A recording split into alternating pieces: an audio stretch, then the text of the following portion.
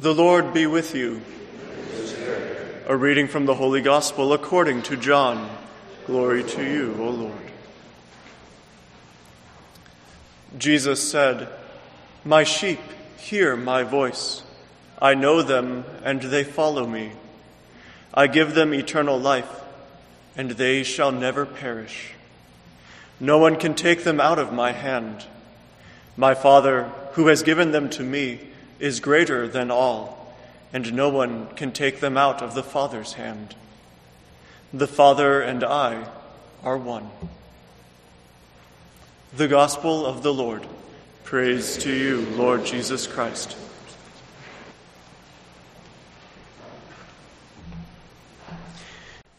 This is what happens when you die in the first century. Take your body and they wrap it in burial cloths from head to toe so you look like a mummy. Then they place the body on a shelf in a tomb and they leave. And 1 year later they return and they gather the bones and put them in a bone box and free up the shelf so that another body can lay there for another year. And one day Jesus walked to one of these tombs with shelves and bodies in it and had the tomb stone rolled away, and from the outside he shouted in, "Lazarus, come out." And Lazarus came out. And when he came out, he had the burial cloth still around him, and they unbound him and freed him. Now you see, this is the part of the story that absolutely amazes me.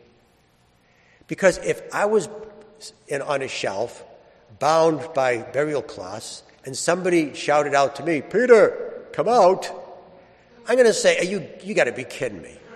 I can't see, I can't use my hands, I can't walk. You got to send somebody in here to take all of these burial cloths off of me. Then I'll be happy to walk out. But Lazarus didn't do that. So this is my question. Why didn't Lazarus wait for somebody to come in and take the burial cloths off so he can get out? Why did he roll off the shelf, do a face plant on the ground, and do an inchworm or roll out, or however he got out? Why did he listen to the voice and do what it said? Well, I'm happy to say that the answer is in the gospel today. The sheep recognize the voice of the shepherd and follow him. One time, a guy fell in a deep hole and he couldn't get out. So somebody came by and he saw a stranger, and the guy in the hole yelled up. He says, "Can you help me out? Can you throw me a rope?" And the guy says, "I don't have a rope on me, but I have a gas station, and I can give you 10% off on your next oil change." And he threw down a coupon. He says, "Sorry, I couldn't help anymore." So another guy comes by, and the guy in the hole says, "Oh, please help me. Can you do something? Send a ladder down or anything." He says, "Well, I'm a doctor. I don't have a ladder, or I don't have a rope or anything like that. But I can see how anxious you must be down there." And he threw him down a prescription. And so finally another guy came by and he recognized him. He was his friend. He says, "Oh, I'm so glad to see you. Finally somebody can help me." He says, "Can you throw me down a rope or something?" The friend says, "No, I don't have a rope." So then the friend jumped into the hole with him. And he says, "You got to be kidding me. Now we're both stuck." And the friend said, No, don't worry. I've been here before. I know how to get out. Follow me." And that's what Lazarus did. He heard the voice of the shepherd, the voice of his friend, and followed the voice. When my mother died, my father bought 4 plots at the cemetery. And one of them was intended for me. And so the next time I went to the cemetery to visit my mother's grave and to look at the new headstone, and as I was standing there looking at the new headstone, I suddenly realized that I was standing on my own grave. Have you ever done that? Have you ever stood on your own grave? let me tell you what happens when you stand in your own grave. You start thinking. And I was thinking about the day that they were going to lower my body into the ground. And on that day, there'll be some people there.